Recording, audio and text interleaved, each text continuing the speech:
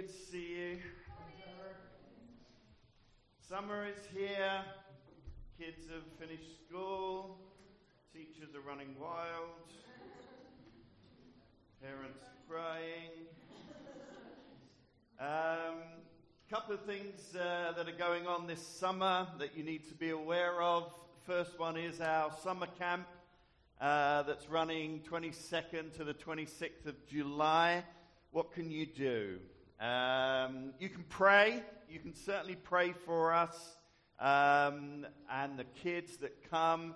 A lot of them are unchurched, from unchurched families, so they've never heard about Jesus. And it gives us a wonderful opportunity to talk with them. And they go home singing songs and praises about Jesus. And so please pray for that.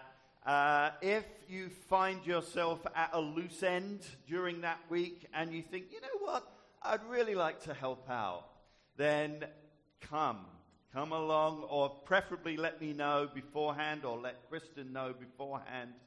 Always good to have more teachers, always good to have volunteers. There's always things to do. The Sunday before, we're going to be setting up, so we might need your help then. The Friday evening at the end of camp, we need people to help us tear down. So just to let you know about that, be praying, be thinking how you can help in that. More about that as the weeks go on. Second thing that happens in the summer at City View is our postcard series, where you get an opportunity to share a spiritual postcard. Basically share with us what God has been doing in your life. The good, the bad, and the ugly over the last year, over the last months, over the last week, over the last few days, whatever. It's great to share what God has done and is doing through us. And so we give you an opportunity during August to come and share on a Sunday morning what God is doing. It's not a sermon. You don't have to prepare a sermon. It's just sharing with us. So if there's something on your heart, on your mind, you think, you know what, God wants me to share that, let me know. Especially if you've not shared previously. All right? So come and see me before I come and see you. All right. So it's Canada Day weekend. And I love signs outside coffee shops. Well, I saw this one on Friday that I liked and I wanted to share. It says, "One day Canada will take over the world. Then you'll all be sorry." So that's lovely, isn't it? Oh, it's just so Canadian. It reminded me of a quote that's inscribed on the Statue of Liberty. You know, the Statue of Liberty stands in New York Harbor at the very entrance to the United States of America. It's a quote from the poet Emma Lazarus. And it's meant to symbolize the very heartbeat of the nation of America. It's this: "Give me your tired, your poor, your huddled masses yearning to breathe free." It made me think about what's happening on the southern border of the United States at the moment. And it made me realize that oftentimes we humans fail and fall very short in our desire to show compassion to those in need. That's very telling. But I want to put an inscription somewhere on this City View building, or maybe a new City View building in the future, for those to see as they walk in on a Sunday morning or as they walk by. And it's a quote from Jesus. And it's this quote. Jesus said, "Come to me, all who are weary and burdened, and I will give you rest." As you walked through those doors this morning, who welcomed you? Who was on welcome today? Arlene. Arlene welcomed you. Do you know what? Standing next to Arlene was Jesus. And Jesus was saying, welcome as you walk through those doors. He said, welcome to those of you who are tired. Welcome to those who are poor in spirit. Welcome to those who are weary. Welcome to those who need a place to breathe. Welcome to those whose souls are burdened. Welcome to those huddled masses that yearn to be free. You're all welcome here because Jesus says he will give you rest. When I was a kid, I went to the circus, and I remember being fascinated by one particular act in the circus. It was this one. You've seen this where the guy or the woman starts to spin plates on a fragile-looking stick pole. And they start with one, and then another, and then another, and then another, until there's about 20 plates, all spinning. It's quite a sight.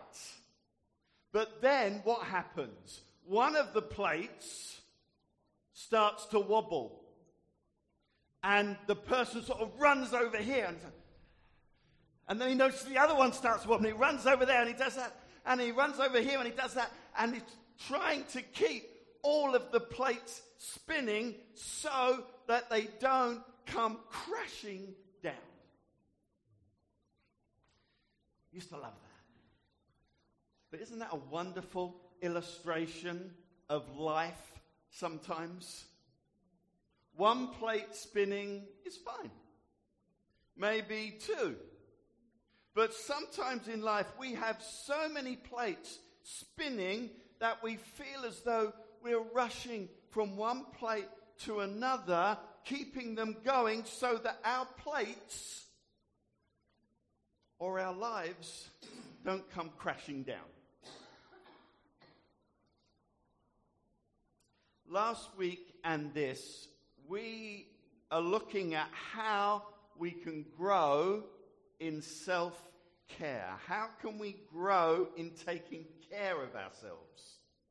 Or perhaps more precisely, how can we, along with the prompting and help of our Heavenly Father through His Holy Spirit, look after our well-being, our physical well-being, our emotional well-being, our spiritual well-being? And we discovered that to do this, we need to grasp and understand a four-letter word. This one. CERT. Or those who play Scrabble can turn it into rest. Rest. And last week, we made the startling discovery that God knows what He's doing. He knows that us, His children, need rest. Rest was part of His creation. It wasn't an add-on, not an afterthought. It was the climax to creation, of creation. God ordained a certain rhythm of life for you and me. And it starts with rest. Sabbath rest was the first thing that Adam and Eve experienced. On the sixth day, God created man and woman. And on the seventh day, He created rest, which means that the first day on earth, God said to Adam and Eve, you know what? You need a rest. Take a rest. It's a bit like turning up on your first day at work and your boss comes into you and says, you know what, tomorrow, take the day off. You see, we are created first and foremost to be human beings, not human doings. That's the rhythm that God created for our lives. That's how he created us to live. Rest, work, rest, work. And if we lose that rhythm, if we come away from that rhythm, then call BCAA, because we're going to break down. And we saw that God created Sabbath rest for us, to recharge us physically, to restore us emotionally, and to reconnect us spiritually. So basically last week we looked at the why questions. Why God created Sabbath rest. Why it's important for us to get into that rhythm of life that he desires for us. And I know we needed to hear that last week. But I also know that our thoughts were already going to the how questions. Yeah, I get it, Trevor. I get the importance to rest. I get why God created us to rest. But how can I do it? Have you seen my life? Have you seen my to-do list? Have you seen my home life? Have you seen my kids? Do you know what health issues, financial issues, relationship issues I'm dealing with at the moment? Rest. Let me give you another 4-letter word, Trevor. I know you wouldn't say that because you're far too polite. But these are valid thoughts. These are valid questions. Because however spiritually righteous we claim to be, we still have to deal with real everyday life. And that's why our faith has to make a difference in the normal situations of life. Our faith has to be more than just coming to church on a Sunday morning and hear some nice thoughts or some pithy quotes that get us through till Monday morning. Following Jesus changes everything. Jesus says, "Come to me, all who are weary and burdened, and depends on how much you give to the church, I'll give you that much rest. I will give you rest." It is a promise. It's a promise to those of us who are weary, to those of us who are tired, to those of us who are burdened. It's a promise that will lead us into a life where we can find true rest. So here's what I want to do this morning quickly. I want to try to answer the how question.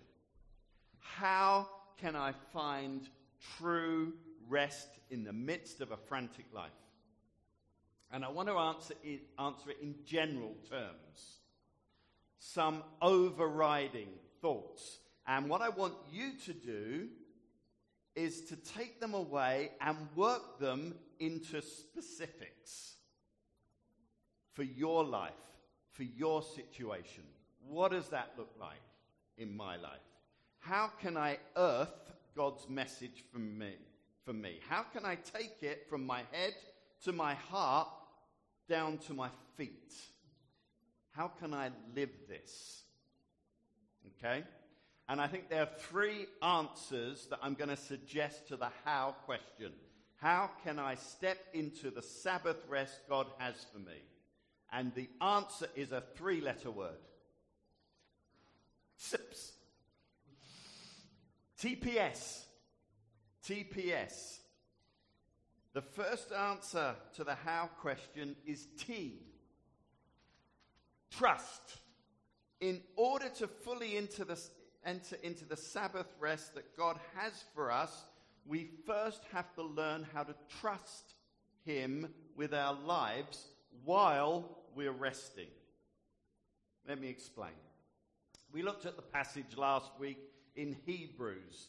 And do you remember that passage saying there then a Sabbath rest for the people of God. For anyone who enters God's rest also rests from their works. And then it says, let us therefore make every effort to enter into that rest, so that no one will perish by following their example of disobedience. What is the writer talking about here? What's he referring to here? Well, he's referring to a time when God was leading the Israelites out under the leadership of Moses through the wilderness, through the desert of Mount Sinai, into the land of Canaan, the promised land. And God used that time of them wandering in the desert, as he does with us sometimes, to train his people to trust him. Trust him with their lives. And one of the ways that God trained his people to trust him in the wilderness, you know the story, was by daily providing them with this honey-flavored wafer called manna. Manna. God said, I'm going to provide this manna for you every day. So you don't need to get more than a day's supply. Just get a day's supply and trust that I'll provide you with the manna for tomorrow. But you know the story. Some people went into the desert, and as they're looking for manna, they thought they were at Costco. You know, they got their shopping cart and they're piling the manna in, more than they need for that one day. And so when they woke up the next morning, they saw that their supply they had picked up the day before was rotting. It was filled with maggots, and they're thinking, how on earth, I'm going to take this back to Costco. That shouldn't happen. I'm complaining to God. And God says, well, I told you. Just take what you need for that one day. But they weren't trusting God to provide. And then God said this. This is in Exodus 17. Here's the thing. On the eve of the Sabbath, God says, I want you to take enough for 2 days' worth of food. And I promise you it won't rot. And miraculously, the manna, the wafers, didn't rot. Why did God say, get 2 days' worth?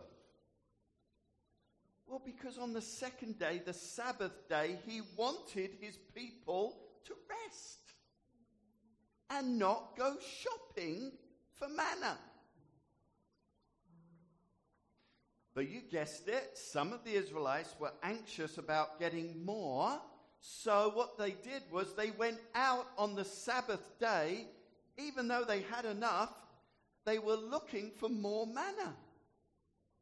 And God just slaps his head and says, I'm fed up with you. Why? When? When will you learn to trust me? When will you learn to trust me to provide? You see, this whole feeding process wasn't just to provide food for the people. It was a way for God to train his people to trust him. So that's what the writer in Hebrews is talking about. So what is that going to do with our rest? And learning how to rest. Because in order to rest, we have to trust that God will provide while we rest. Our provision doesn't ultimately rely on us and our efforts. I was convicted of this a number of years ago about taking time off, to take time for a Sabbath, when I was doing my master's degree at Regent College. On Monday mornings, my first two classes were a class of Hebrew and a class of Greek. And you think your Monday morning is bad. That was my Monday morning. Now, to put it mildly, I'm not very good at languages. I almost failed my Hebrew, except for a lot of grace and an awful lot of coffee that I gave to my professor. They took pity on me. I remember one time I had in my exam, I had this passage in Hebrew that I had to translate. And I didn't have a clue. And I recognized the word Moses. So I thought, I've got this. Moses and the burning bush. So I translated it almost word for word as though it's Moses and the burning bush. And I thought, that's it. I got it back. And I got an F. And the professor had written on there, good try, wrong story. It was Moses in the baskets. And anyway, so that I digress. But so it was awful. I was no good at this. But on Monday mornings, generally we would have a quiz or a test that went towards the final mark. But I felt convicted that I needed to spend the Sunday resting and playing with my family. And there were times when Sunday afternoon would come and I had a couple of big exams on Monday and I would be anxious. I wanted to study, and perhaps I snuck into my room and get the textbook out. But the kids would come in and say, Dad, let's go to the park. I said, Hebrew, soccer. Yeah. And so that's what I did. I went to the park. And I learned over time to just trust that God would provide for me on Monday morning. He would give me the answers that I needed. And, I just had to say, Lord, I'm just going to trust you here. I'm going to give you my anxiety. I'm going to give you this opportunity for me to trust you more. And it was like me not going out hunting for manna. It was saying, Lord, I know that you're my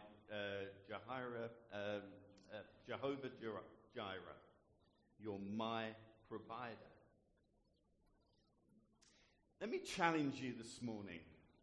And maybe I need to challenge myself again this morning. If you're working and you've got a big presentation coming up, or you've got a deadline, and your Sabbath day rolls round, whatever that is, or you know that you need to rest, there's going to be a part of you that wants to work on that project. There's going to be a part of you that's going to want to check your emails. But think, when you get to that moment, that this is an opportunity for you to trust God.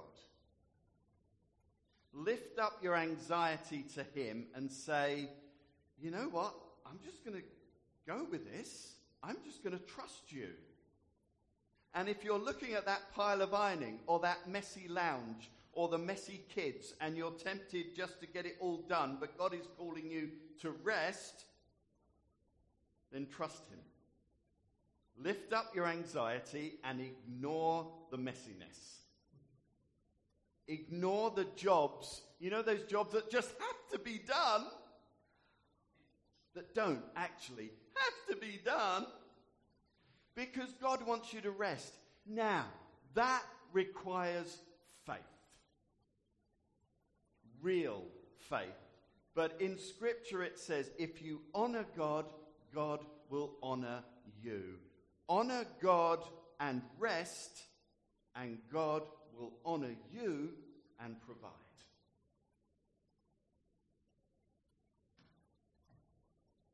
Trust. Okay, that's great. I've now got a wonderful excuse to be a lousy employee and a lousy parent. Sorry, boss, my pastor told me to ignore your deadline. Take it up with him. You've got no clean underwear? Well, tough, because I didn't do any washing because I needed to rest. Take it up with Trevor. No. Because in order for you to trust God with these things, you also need to pee. Plan. You need to plan. If I'm going to take a Sabbath. If I feel called by Scripture to do that, to rest, then I'm going to have to plan. For me, with my Greek and Hebrew, I'm going to have to plan and focus more on my studies in the other 6 days. The writer of Hebrews says, make every effort to enter into Sabbath rest. Make every effort. Rest takes effort in the sense of trusting God, but it also takes some planning. Now, I'm going to throw something out there, and I'm not exactly sure of what the answer is. But if you are a stay-at-home dad or a mum with young children, or if you're a working parents with young children, how easy is it to find time to rest? To completely rest. You know, you find it hard to carve out a complete day of rest unless you lock yourself in the loo and you get your child to binge watch Peppa Pig on instant loop. I wouldn't advise that. I've got nothing against Peppa Pig, and I'm sure he's a decent enough hog. But I'm not. Is it a he? It's a she. Oh, well, there we go. Cross-dressing as well now. Anyway, so, but what do you do? What do you do? Well, in danger of sounding very simplistic, you might need to plan ahead. Maybe not plan for a complete day of rest. You know, we need to be realistic here. But maybe plan for a simpler day. Or a day with relatively less work. Sometimes we just have to be realistic rather than legalistic. I remember one parent who tried this out saying to me that for them, and they raised a couple of young kids, men, that they wouldn't put their kids in any organized sport or activity on one certain day of the week. That they decided this was going to be our rest day. They wouldn't do that because Sabbath, because it was too much rushing around. Also on their chosen day to rest, they would simply make grilled cheese sandwiches for dinner or have leftovers. And instead of doing chores around the house, no one did chores. They'd go out to the park and just hang out with other families. It just meant them simplifying their day. It was a day that was set aside. It was a day that was different. What would that day of rest or that simpler day look like for you? Maybe it's no grocery shopping or making dinner that day. We get takeout. Or it's leftovers. You know, Friday for us, when my kids were little and we were growing up, Friday night was always pizza and movie night. Pizza and movie night on a Friday. And we used to have this sofa bed in the lounge, and we would get the sofa bed out, and we'd all six of us snuggle into this bed and watch a movie and eat pizza. Every single Friday night, no matter what. We planned for it. It was in Linda and my diary. If someone said, can you do this on Friday? I said, no, sorry, we're busy. We planned ahead for that night. And the kids even now talk about our movie and pizza night that we used to have. See, I don't have all the answers. I really don't know your lives. But God's saying make every effort in your own situation to enter into that Sabbath rest. And that means trusting God, and it means planning. And, you know, I mentioned this last week, but if you guys have ways or ideas that you know that as a family you can rest together and take time together, then let me know. Email me, text me, or just go onto our Facebook page and just sort of post something on there to help each other. It ain't easy. Been there, done that, bought the t-shirt, no bank account, no money in my bank account. I've done it with the kids. So it's not easy. So we need to help each other. Okay, so we need to trust and plan, and finally we need to S. We need to surrender. We cannot find rest. We cannot grasp the promise that Jesus makes unless and until we surrender ourselves and our lives to him. We have to come to the point where we realize that we cannot do this thing called life on our own. We cannot on our own find true rest that our bodies and our souls desperately need. Jesus reminds us that rest for the weary and tired and burdened is only found in him. Come to me, Jesus says. Me. Not come to this program and you'll have rest. Come to this self-help book and you'll find rest. Come to this yoga class and you'll find rest. Come to this church and you'll find rest. Come to this pastor and find rest. Jesus said, come to me.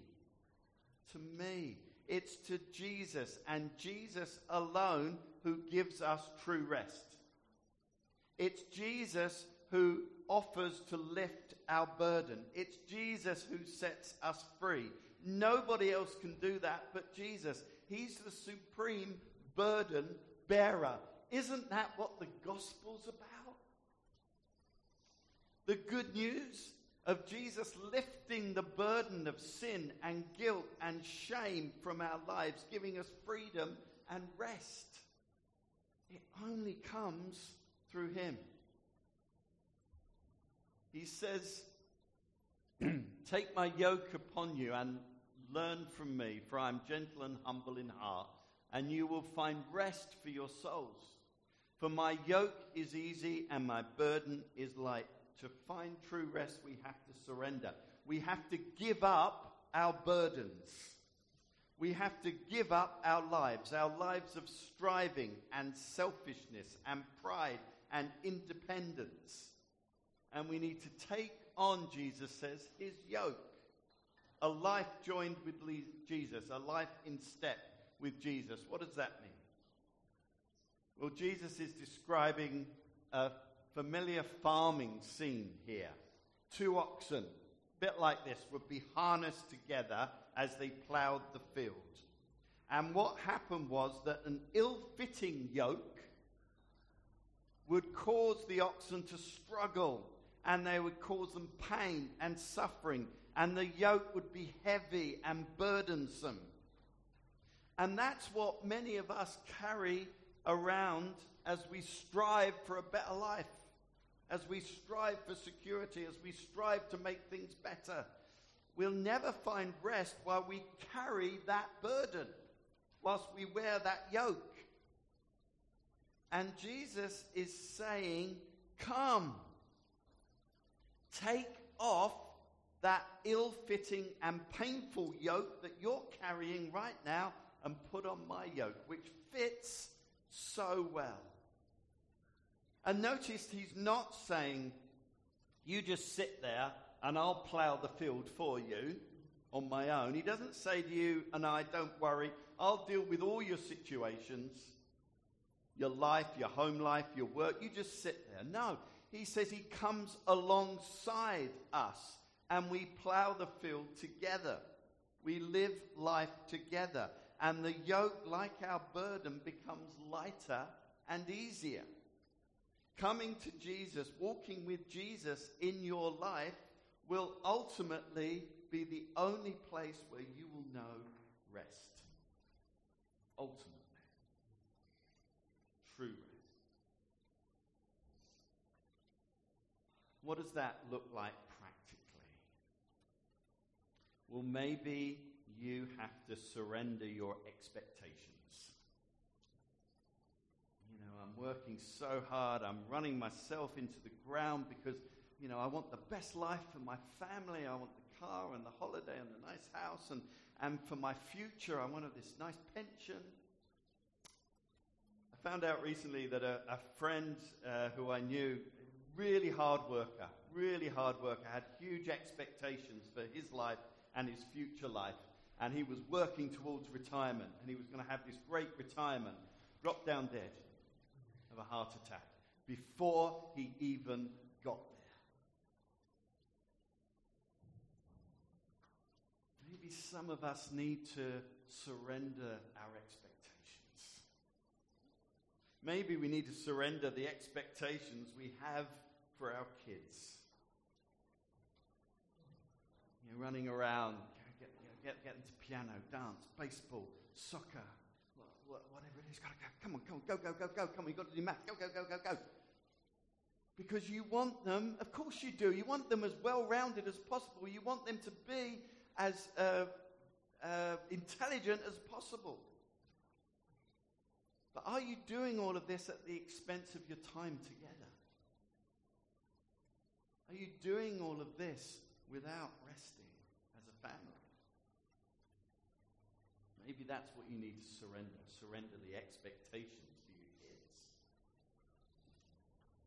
Maybe you need to surrender your ambition. Working so hard, I've got to get to that promotion, but your health and your family life is going down the toilet.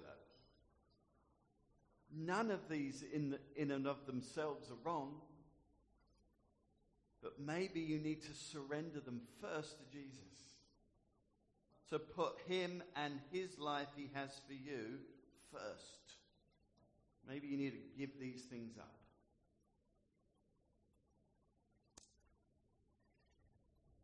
This long Canada Day weekend, my prayer and my hope is that you and I will find true rest for our bodies and souls. Make every effort, Scripture says. Trust God so that you can rest from what needs to be done. Plan ahead as much as you are able to secure that rest. And surrender all of that ill-fitting yoke. Give up those things that cause you to strive restlessly. And put on the yoke of Jesus. Take on the relationship with Jesus that fits you so well. And he might give you rest. He will give you rest. That's a promise.